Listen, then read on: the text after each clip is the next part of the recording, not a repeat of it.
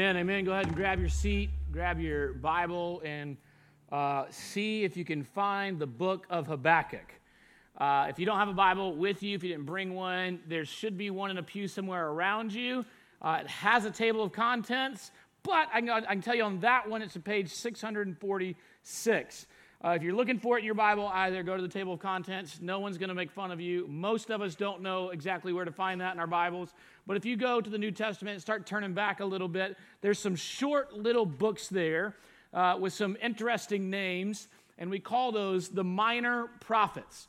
Now, we don't call them minor prophets because they are less significant. For whatever reason, over time, we've designated some of the prophets major prophets and some of them minors, but this is not like baseball. There's not a major league and a minor league. It really has to do with the length of the writing. And so major prophets would be like Isaiah, which is 66 chapters, but minor prophets would be like Jonah, Nahum, Micah, and Habakkuk that we have today. Habakkuk is just 3 chapters. We're going to do it through the month of February. And we'll get to why in a minute. Before we do, I want to thank you I love this church. I really do. And one of the reasons I love this church is last week I was not here because I got to preach at a sister church, Norwood Community Church on the north side. Had a great time there. But Donald did a great job, didn't he, last week? Those of you that were here, he did a great job. This morning, Keenan Rogers, one of our members, is over at Park Lane Baptist Church preaching, helping them fill the pulpit over there. And that's pretty exciting that we get to be a part of that, isn't it? And I meant for y'all to clap, but okay. If you clapped long enough, I got to take a drink of water, but y'all didn't take that cue. That's okay. So what I'm grateful for is that we have a slate of people that can be trusted to stand in the pulpit and bring God's word. Amen? Because, listen, our theme for this year is Better Together, Pushing Back the Darkness. Everybody say better together. Everybody say pushing back the darkness. Those are really kind of 2 ideas, but they culminate together. So better together means when we have an opportunity to bless another church in this community, we're going to do it. We're going to partner with and help other churches. Better together means that whenever we can partner with local schools, we're going to partner with them to do what they're doing. It means when we can partner with local other ministry organizations, we're going to partner. Better together means we realize we're not in competition. We're all on the same team, but we all have a job, and part of that job is pushing back the darkness. And so we do that through primarily God's word, because God's word is trustworthy. And here's the thing, though, sometimes if we're honest, and Habakkuk kind of shows us that we can do that, sometimes it doesn't feel true. So, trustworthy, right? We base things off of how often you're right? And so I was thinking about today's Groundhog Day, right? Today's Groundhog Day, if you didn't know that, which is a really weird old German tradition that came over from Germany to Pennsylvania and somehow swept the nation and has never gone away. Even though it's just a really obscure tradition, there's a whole history to it. I can tell you about it afterwards if you want. I don't want to waste sermon time doing that. But the short version of it is there's a groundhog called Punxsutawney Phil, and he comes out on February 2nd every day. And if he sees his shadow, that means winter's going to continue for 6 more weeks. If he does not see his shadow, that's supposed to mean that we'll have an early spring. Well, so I was just curious. I was thinking about trustworthiness, and I thought, I wonder how many times Punxsutawney Phil's been right. We've been doing this, apparently, for over 100 years. Been trusting a groundhog to tell us whether there's going to be more winter or not. And so I looked into it. You can find anything on the internet these days. So Punxsutawney Phil, today is the 134th time that we've asked this. It's not the same groundhog, but we've asked this groundhog to tell us. And out of 134 times, he has a 39% accuracy. So it's not great. He's not the most accurate meteorologist. I mean, honestly, he's not much worse than most meteorologists, but he's not super accurate. Now, here's the other interesting fact. When I was looking at that, he predicts more winter. Out of 134 times, he has 114 times I believe, said there will be more winter. So almost always he tells you there's going to be more winter. Now, he's actually more accurate the handful of times, like today, when he says that it will be an early spring. So it goes from 37% to 47% accuracy. So we're almost up to an actual meteorologist at that point, whenever Punxsutawney Phil does not see his shadow and predicts that we'll have more an early spring. Then I thought, okay, what else? Today is also Super Bowl Sunday. You know, and every time we have a Super Bowl, Vegas, some guys in Vegas predict who's going to win the Super Bowl. And I thought, I wonder how accurate they are. How often do they get it right? And so I looked it up, and they have a 65% accuracy rate. Out of the Super Bowls that we've had, 65% of the time they correctly predict who's going to win. So a little better than Punxsutawney Phil, right? And today they have the Chiefs winning. Whether you think that's a good thing or a bad thing, they predict the Chiefs are going to win today in the Super Bowl. One of the things we see with Habakkuk in the time that he's at, he's wrestling with the systematic theology, his understanding of who God is as Redeemer and what he sees going on around him. So just to give you a little historical background of what's going on in this short little book with a weird little name, is there was not always great kings. I didn't run the percentages. I've run them before, actually, but the percentage of kings that the Bible considers good out of Israel is really, really low. But one of the good ones, one of the ones that the Bible says actually did a good job, was a guy named Josiah. So Josiah came and he did a pretty good job. He kind of reinstituted a lot of worship. He did some really good things. He really centered everybody, especially in Judah, really back on the Word of God and on caring for others and serving the poor and honoring the Lord with our lives. And he really took everything in a really good direction. And he had a couple of sons. One of them would have been a really good king. He didn't end up being king.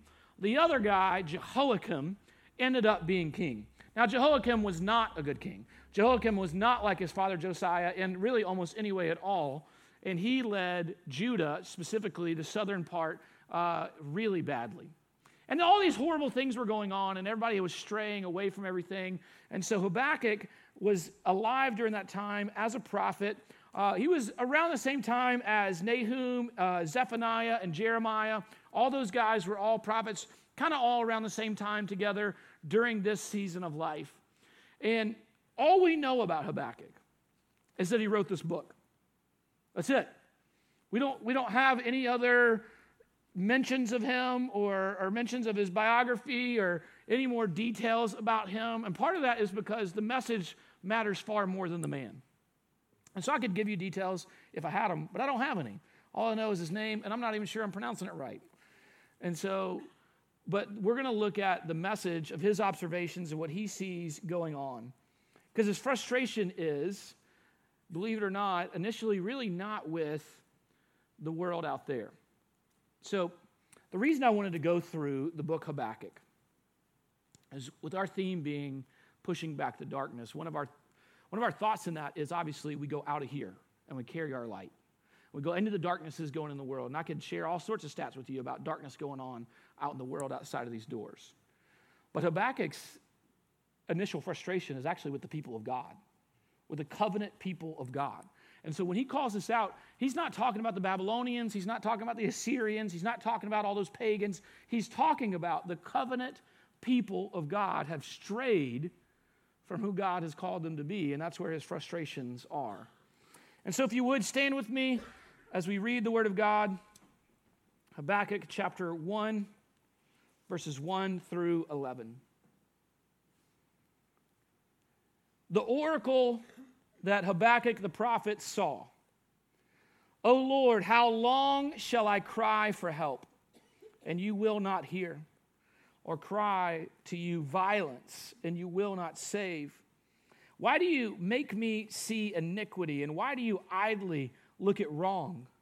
Destruction and violence are before me. Strife and contention arise. So the law is paralyzed, and justice never goes forth. For the wicked surround the righteous, so justice goes forth perverted.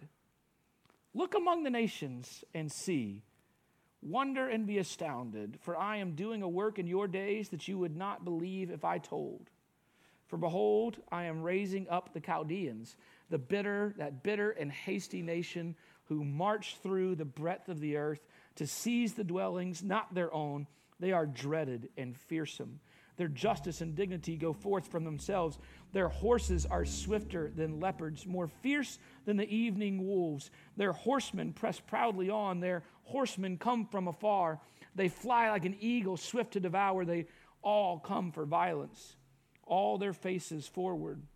They gather captives like sand. At kings they scoff, and at rulers they laugh. They laugh at every fortress, for they pile up earth and take it. And then they sweep by like the wind and go on. Guilty men whose own might is their God. This is the word of the Lord. You may be seated. Let's pray. Lord, as we look at your word,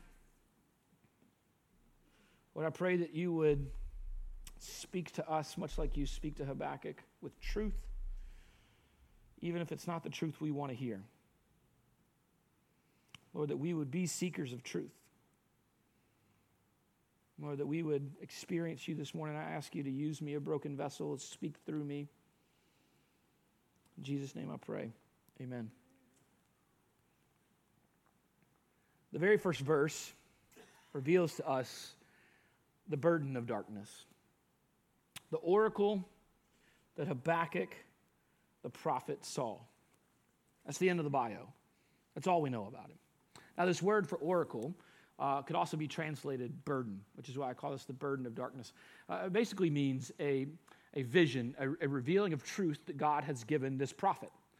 And so this whole conversation, what we see here is a conversation between Habakkuk and God. It's pretty bold. It's reminiscent, really, of some of the things that, like, Job brings up, right? Job brings up some charges like this against God. Now, he gets a different response than Habakkuk gets. He basically gets, who are you to ask that question? But Habakkuk actually gets an answer. Now, part of this is he's getting a vision from God. God's giving him this vision of this conversation that he gets to have with Habakkuk. And when we look at pushing back the darkness out there, we have to first also look here in ourselves. When we talk about justice and we talk about evil and we talk about wicked and we talk about darkness and we talk about sin and all those things, we have a real quick tendency to look outward as we have that conversation. But really, we must realize when we ask the question that Habakkuk is asking, that philosophers would say actually goes back to a guy named Epicurus, but they're actually wrong. It actually goes all the way back to really Job, is one of the earliest books written in the Bible, and he asked this question. Habakkuk asked this question. It's a question we still ask a lot. We talked about it on a Wednesday night. Why do bad things happen to good people? This is one of the frustrating things that feels like an inconsistency. We read about God being loving and merciful and kind, but also all-powerful. And so the way that Epicurus put it basically, and I'm probably not pronouncing his name right either, but he essentially said, if God is all good, all-powerful, can do all things, and he's all good, he loves all things, and he's so nice and kind and wonderful, then why are bad things happening? Because either he is not being good or he can't do good. And this is a question that people have wrestled with for a really long time. This is Habakkuk's question. And I think we've got to be honest. We've got to be willing to ask hard questions. We can't be afraid of questions in the church. Far too often in church, we act like we just have to be spoon-fed, like faith is this blind following. Faith is not blind following. Truth is not an enemy of faith. Faith is stronger than your ability to understand truth, but it will never contradict truth. God is not inconsistent. He may feel inconsistent to us. He may seem inconsistent to us. We will have moments like Habakkuk has where we look and we observe the things around us and we think, it just seems like you've forgotten me. It seems like you're gone. There's so many Psalms that communicate this idea. It seems to me when I look around like you're not at work. I've asked you for things for so long. And so this oracle, this burden of darkness starts with opening our eyes. You ever been to somebody's house that has a whole lot of pets? Don't point, don't nudge. But there's like a smell, right? And they don't realize there's a smell because they've become nose blind to it. They live in it. It's what their house smells like. And so it just becomes normal to them. But you go and you think, that's kind of an odd smell. And you don't know whether you should say anything or not. And then if you are one of those people that the filter doesn't work and you just say it, then they may seem very surprised. Like, what do you mean, what smell? Right? Because it's just what they've noticed. We become nose blind to the darkness in our own lives. Listen to me, each and every one of us have blind spots. They're called blind spots because we can't see them. Right? So there are areas of your walk with Christ that are falling short and you don't even know it. This is part of the reason good fellowship, good biblical community is really good. When somebody that loves you, that cares about you, can look in the eyes and say, hey, I just want to tell you something. You kind of come across mean whenever you say things like that. You don't realize it, but it's coming across really rude.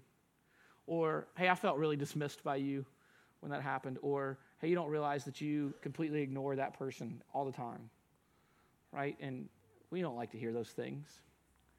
But before we can talk about the wickedness and darkness out there, we have to recognize here, because here's the deal. I don't think asking why do bad things happen to good people is the right question.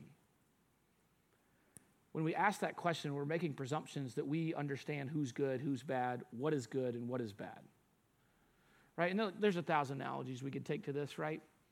If you've ever had a small child, a baby, and you're feeding it, and you know that it needs to be on a certain feeding schedule, you do your best not to let that baby see the bottle, because as soon as they see the bottle, they want the bottle. But if it's not the right time to give them the bottle, right? I'm in airports often right now in the season of life, and I saw in an airport a mom with the baby, and I could kind of see what she was thinking. She wanted to feed the baby once they got on the plane because it would help the baby calm down and go to sleep. But she was digging through her purse, and she accidentally pulled the bottle out in order to see something else. And when she did, the baby saw the bottle and started screaming. So we're in the waiting area at our gate, and the baby's just at the top of its lungs, just screaming bloody murder. And the mom's waiting. She's waiting because she realizes as much as this is annoying now, it'll be much more annoying at 24,000 feet in the air and a flying tin can. And so as a good mom, she waits. Now, that baby probably doesn't think her mom is all good and all powerful at that moment. That baby thinks either that mom is not good and doesn't love me because she's not giving me that bottle, which I quite obviously so strongly desire, or she is not powerful and cannot give it to me. The baby doesn't get that the best thing for that baby and everyone else around and the mother's blood pressure is to just wait. Just wait. In the same way, we have to understand that the gap of intelligence between a baby and its mother is much smaller than the gap of intelligence between human beings and God himself. So we have to at least acknowledge the very real, logical possibility that sometimes there are things that seem inherently wrong and evil to us that might very well be part of God's plan for our good. We just maybe see it differently. So one, we got to start there and understand that. But two, as we open our eyes and our eyes are opened, when we see darkness, there becomes a burden with that. This is why this particular word is used instead of vision or prophecy. This word oracle means a vision that is a burden. This is a burden. I believe it's the same word used in Nahum, talking about predicting the fall of Nineveh. This burden, this oracle, this vision. The burden of darkness, when we open our eyes to what's going on in us and around us, it will become a burden. So sometimes we just ignore those things. So what are we to do when those things happen? Well, I think Habakkuk gives us a great example to follow, and he doesn't complain. This is key. He doesn't complain about God. He complains to God. He takes his anxieties and worries to God. Here's the deal. When things in your world don't make sense, rather than complaining that God hasn't done what you want him to do, go to him. The great news is he's big enough and strong enough and holy enough and awesome enough. He's not going to be wounded by you. Bring your frustrations to him. Listen, if you read this passage, it says, "Oh Lord, how long shall I cry for help?" This cry is not, help, help. It's wailing. This word for cry means wailing. I'll never forget my freshman year of college, August 27th, I came to saving faith in Jesus Christ. On the same day, one of my best friends, in a completely different scenario, I did it late that night. He had, early that morning, had actually gone to church. I didn't go to church that day. It was a Sunday. He went to church. I did not go to church. And he professed faith as well. Man, me and him used to run and do a lot of really unwise things together. Not two guys you would have thought would have professed faith to Christ. But on the same day, completely separate from each other, we do that. And I remember seeing him that evening right after I'd done that, and I thought, I got to tell him, because this means some of the things we've been doing, we probably need to curtail some of that behavior. And so I go to talk to him, and I tell him, and he goes, "Me too!" We freak out. We're so excited. And his mom is a dear friend of mine, and she's a sweet woman, invested in my life. And a few years later, that friend got married, and before we were even done with college. And I'll never forget, he was a really crazy driver. He had wrecked several vehicles, and I get word he'd had another wreck. But this one was really serious. And he was in the hospital. He's in the ICU, and so people at our church, we go and we filled that ICU, standing room only. There was probably 60 people, and we just packed in like the waiting room area, and his mom was just wailing. And we all prayed, and we prayed so hard, and we begged God to heal him, and we begged God to heal him, and we begged God to heal him. And he didn't. My friend died that day. And I really wrestled with that reality for a very long time of how to handle that. What does that mean for me theologically as a young believer trying to figure out if God's faithful people, because I realized maybe I wasn't faithful enough for my prayers to matter at that season of my life, but I looked around the room and there were lots of very faithful people begging God, lots of them, begging God. And those were just the people there. I knew that at that church there were hundreds of other people that were at their homes praying and begging God to move. And I really got frustrated with God. And I look at what Habakkuk says, and this is his frustration. Lord, how long? How long shall I cry out for help and you will not hear? Or I cry to you, violence. I'm letting you know what's going on. I'm telling you that these bad things are happening and you're not saving. Why do you make me see this? Why do you make me see iniquity? See, God has opened his eyes, and other people are nose blind to all the sin going on in Judah, but not Habakkuk. He's not nose blind. He notices it all, and he sees it all, and he's crying to God, why are you pointing all this out to me? Why am I seeing all this? Why do you idly look at it, he says. I mean, he's not holding back. He's bringing a strong charge against God here. Why are you just standing idle there, God, when all this wrong is happening? Destruction and violence are before me. Strife and contention arise. And so there's the destruction and violence of all these enemies that are attacking, but there's also within us strife and contention. Neighbors aren't getting along with each other. People are breaking covenants. There is social injustice. There is political wildness. It's just going crazy. Honestly, it doesn't sound all that crazy different than what's going on in our world today. But Habakkuk's frustrated, and he's Had enough, and he goes, so the law is paralyzed. The word means, the best West Side Jacksonville way I can interpret that is it's saying literally like the law is like a deer caught in headlights. It means stunned. It means, it's the same word used in Genesis when Joseph sees his brothers.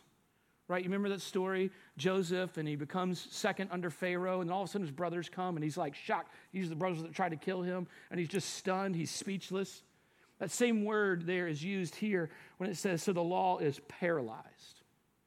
Like, you have laws, God, you've given them to us, but it's like they do nothing. It's like you're standing there doing nothing when everything is happening. And justice never goes forth, for the wicked surround the righteous, and so justice goes forth.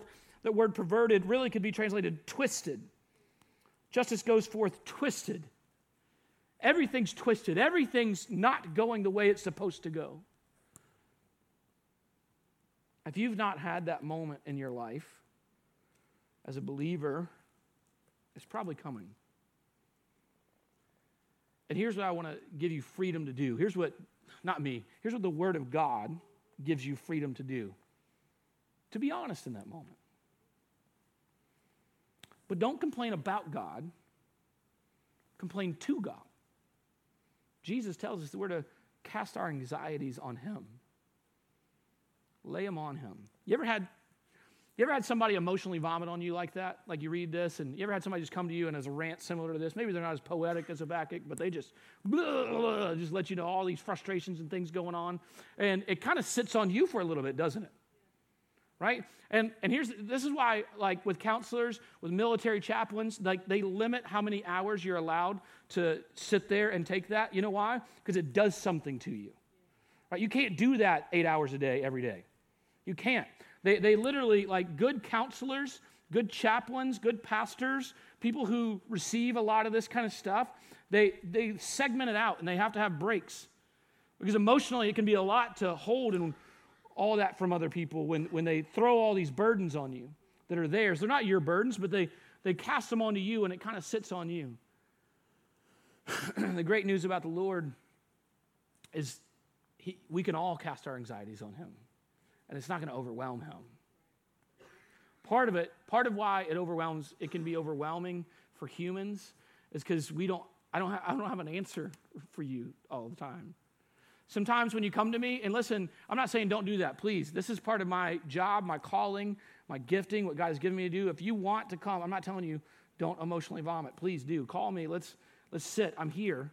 And I want to walk that with you. I really honestly do. It's an honor and a privilege for me to walk that with you. But I'm not equipped to do it all day. I can't do it 8 hours a day. Jesus can. 24 hours a day. You can throw your anxieties on Him. And so, be like Habakkuk and take your anxieties to Him. But understand this. He may not always answer the way you want Him to. Let's look at how God answers him. So one, it's fascinating that God answers him. God hears him, and God answers him. Because remember back at Job did something similar, and God basically goes, hey, did you make the whole world? That's like the really quick version of that. But he lists out details. Like, do you tell the waves when to stop? Do you store the winds that go? Like, did you come up with all this? Are you smarter than me? Just trust me. But this time, for whatever reason, God answers. It is definitely not an answer that Habakkuk wanted or anticipated, though. God says in verse 5, look among the nations and see, wonder and be astounded, for I am doing a work in your days that you would not believe if told. Now, I got to stop for a second and make sure, everybody say context. Context is so important. I heard a story about a youth camp that made this their theme verse. If you know the rest of the story, that's a really bad idea. If you understand. Now, it sounds good in isolation, pulled out of context by itself. It sounds really cool, right? Look among the nations and see, wonder and be astounded, for I am doing a work in your days that you would not believe if told. Man, it sounds like, man, God's going to do something awesome. That's not what God's going to say. He's actually going to say, I'm going to send the Chaldeans, the Babylonians, I'm going to kill a lot of you. So it's a really bad youth camp theme. So don't put this on your coffee mug or your t-shirt or, right? This is judgment. This is God's judgment. Now, God's judgment is something we don't like talking about. We want to, look, we just did 4 weeks on love God, love his church, love people, be centered on Christ, and all the loving things. And on Super Bowl Sunday, I'm going to take you to Habakkuk and the judgment of God. I didn't intentionally plan that for Super Bowl Sunday, but I did intentionally make us look at this because in order for us to understand how good the good news is that we have, how bright the light is, we have to understand how dark the darkness is. And one of the questions I will always remind you of when we say we've been saved, which is a way we like to say things, right? When we say someone's come to saving faith in Christ, we have to ask the question, who or what are we being saved from? And the hard reality that we don't like to acknowledge, we're being saved by God from the very judgment of God. We're not being saved just from hell. We're not being saved from the devil. We're being saved from the wrath and judgment of God. And when judgment comes, when God brings judgment, it is always intended to bring repentance. Always. Judgment is meant to bring us to repentance. As we see it happen, as it happens to us. And so he says, look among the nations and see, wonder and be astounded, for I am doing a work in your days that you would not believe if told, for behold. So what is he going to do that he wouldn't believe if told? For behold, I am raising up the Chaldeans. It's really just another way to say Babylonians. Now, who are the Babylonians? Just to put this in context for you for a moment, just think if you were to go to God with complaints you have about society and the church and all these things like Habakkuk, and you said, God, our nation is just, it's strayed from what it's supposed to be. It's not what it's supposed to be. And you share all these frustrations with God, and why don't you do anything? And God goes, oh, don't worry, I got this. ISIS is taking over next month. That's essentially how God answers Habakkuk. Look, these guys, the Babylonians, are really, really bad people. I mean, really bad. God's going to give you some instructions, some details, not instructions, on how bad they are. Essentially, how surprised would you be if you went to God and said, God, you must do something. Bring about revival in this nation. We've gone so far from what we're supposed to be. And he goes, oh, I got this. North Korea's taken over. That's essentially the response that Habakkuk gets. So here, listen how he describes the Babylonians.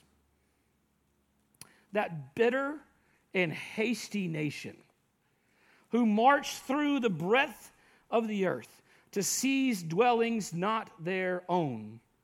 They are dreaded and fearsome.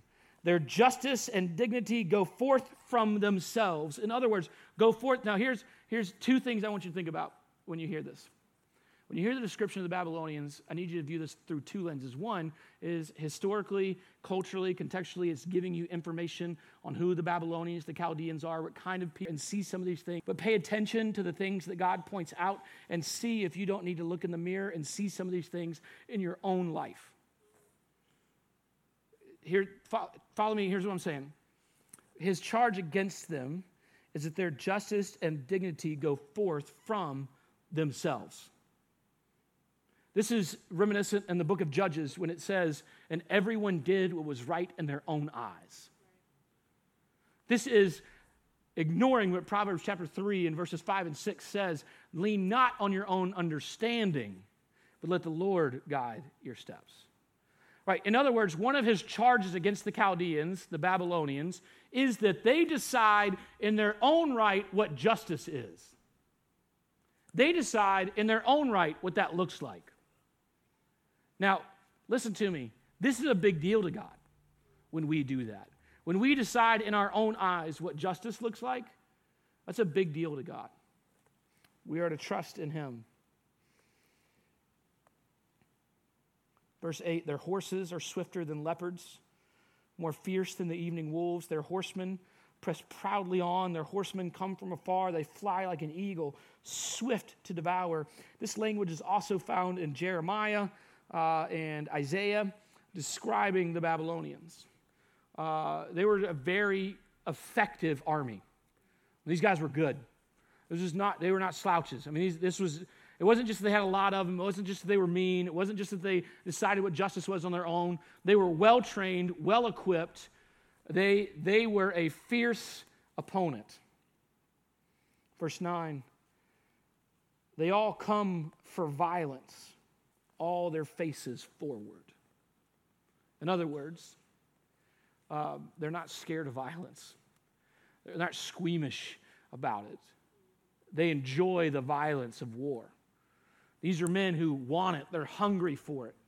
They want the bloodshed. They want the violence. They're not interested in negotiating. They're not interested in just taking over your land and you subjecting underneath them. They want violence. They gather captives like sand. At kings, they scoff, and at rulers, they laugh. There was a tradition in that time where when you went to attack a city, you might kind of parlay outside of the city, and the king might come out and negotiate surrounded by guards. And they said, for them, they scoff at that. Don't send your king out to negotiate. They'll just kill him. And when they say gather like sand, they would literally build almost like these ramps with sand so they could take battering rams and build momentum and just knock down your wall. And so while you're sending your king out, they're already starting the battle. They laugh at every fortress. I mean, you can't build something so big and powerful, these guys can't take it down, for they pile up earth and take it. Again, that idea of gathering, building up for momentum. They sweep by like the wind and go on. Guilty men whose own might is their God. So again, look at who the Babylonians are, but look at who you are. They find strength in themselves. Now, the judgment of God is a hard truth for us to swallow, but it is a reality. Now, when God said, "Look among the nations and see, wonder and be astounded, for I am doing a work in your days that you would not believe if told." There are three imperatives there: to look, to see, to observe, and to ponder. So God didn't want to just tell Habakkuk about these things that were happening. He wanted him to see it. He wanted him to think about it. Now, what Habakkuk doesn't get to see, but we do, is that this was really just a preempting of the amazing thing that we wouldn't believe if he told us, when one day on a hill, God himself would be defeated by the enemies of Israel. See, one of the things that Habakkuk's going to struggle with here is, how is this your answer? How is it? I mean, why? Why would you use the Chaldeans? Why would you use the Babylonians? You just told me how horrible they are. They're your enemies. Why would you use your enemies on your people? This is why God tells Habakkuk, you wouldn't believe it. You wouldn't understand it. You wouldn't get it. This is why when Jesus walked the earth and talked about a kingdom that was greater than what was here, and everybody wanted him to fix the socio-political problems here. Everybody wanted him to fix what was going on right then. They wanted him to get them outside of the oppression of Rome. They wanted him to make their lives better right now, right here. And Jesus kept saying, no, I got a bigger picture in mind. And then when he asked, who do people say that I am? And Peter says, Christ, the Son of the living God. But then Jesus tells them, here's how this is going to play out. We're going to go to Jerusalem, and I'm going to get killed. And Peter, like Habakkuk, can't get it. He looks and he sees and he wonders and he goes, no, that's a really bad plan, Jesus. That's essentially what he tells me. He goes, look, not when I'm around, it's not going to happen. I'm not letting that happen. And Jesus doesn't go, hey, man, I appreciate you having my back. He goes, get behind me, Satan. Here's the big story you got to get out of this. And this is a hard truth. This is a hard truth. You're not, look, I hope whoever you wanted to win the Super Bowl wins, because this is not super encouraging at the moment. Sometimes God's plans are completely different than ours. And like Habakkuk responds in chapter 3, and to encourage you, go home, read all of Habakkuk, get to the end of the story. Habakkuk basically says, like the end of Psalm 13 that we did the responsive reading today, but I will trust your steadfast love, and I will sing praises to your name. So, if you are going through difficult times right now, there's a burden of that darkness, and I get that. Cast your anxieties on the Lord. He's strong enough to take them. Galatians 6, listen to me, and especially if you're going through darkness in your life right now. Listen really close. And I'm speaking with pastoral authority into your life right now, and I need you to listen, and I need you to be obedient. Don't do it alone. In Galatians chapter 6, it says, when we come along as each other, and we carry each other's burdens with each other, we therefore fulfill the law of Christ. Listen to me, you were not meant to walk in darkness alone.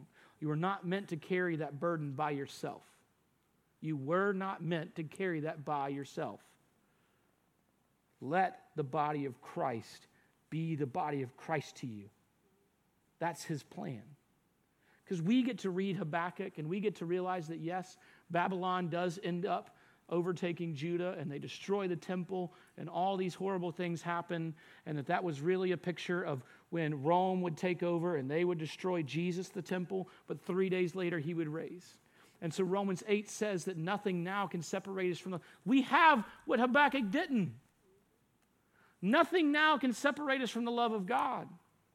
For we are more than conquerors in Christ. And there is no one without hope that has Jesus. You may not see the hope, you may not feel the hope, but I promise you, you have it. And if you don't see it, it's because you are walking in darkness right now. And I'm not trying to make you feel guilty for that. I'm telling you, you weren't meant to walk that alone. You were meant to cast your anxieties on the Lord and to carry each other's burdens together. So the last thing I want to challenge you with, and I'm going to close this in prayer for response.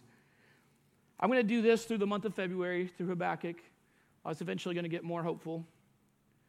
And then, starting in March, we're going to do a series called Who's Your One?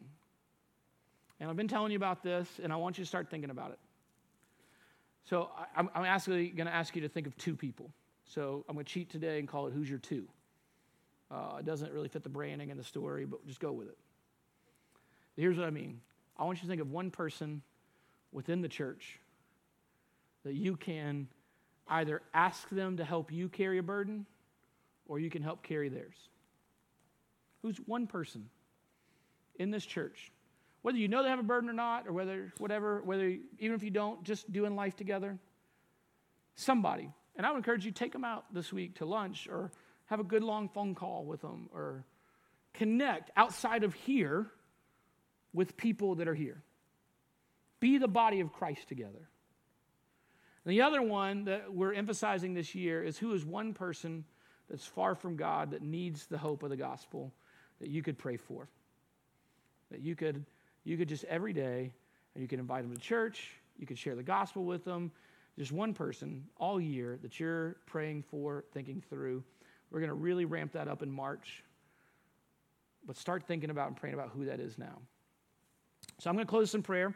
And after I pray, here's what I'd like to do is I'll be down front. If you want to come talk with me and pray with me, I'd be glad to do that with you. If you want to know more of what that hope of Jesus Christ is, I'd love to talk to you about that. If you want to meet with me afterwards, especially if you're a guest here today, I'd love to meet you. Fill out a Connect card, bring it back to me in the Welcome Center. And listen, here's the other deal. Everybody in here, you can take a Connect card if you want. And on the back, there's a blank space where it says, how can I pray for you? And you can either write out how you want me to pray for you if you want. And here's the kind of rule we've established here. If you want it to be for my eyes only, all you got to do is take it and fold it in half. And if you fold it in half, the people who take it and put it in the office know that means it goes on my desk. And nobody else reads it. Nobody else sees it if you fold it in half. On that, if you want schedule a meeting with me and you say, I need to get some things out, just say that. And I'll get in touch with you. I'll be glad to do that with you. Let's pray. God Almighty, we're grateful for your grace and your mercy, even when we don't see it at work. Lord, as we've sung here so many times before,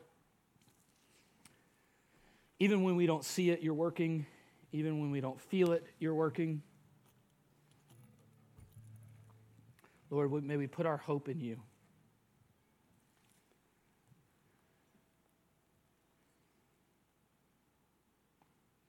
Lord, I know there are some that are dealing with great burdens and great difficulty. But I pray that they would cast their anxieties on you, they would lean on the body of Christ, and they would find their hope in you. But I do pray that you bring wholeness and comfort to their soul. In Jesus' name I pray. Amen.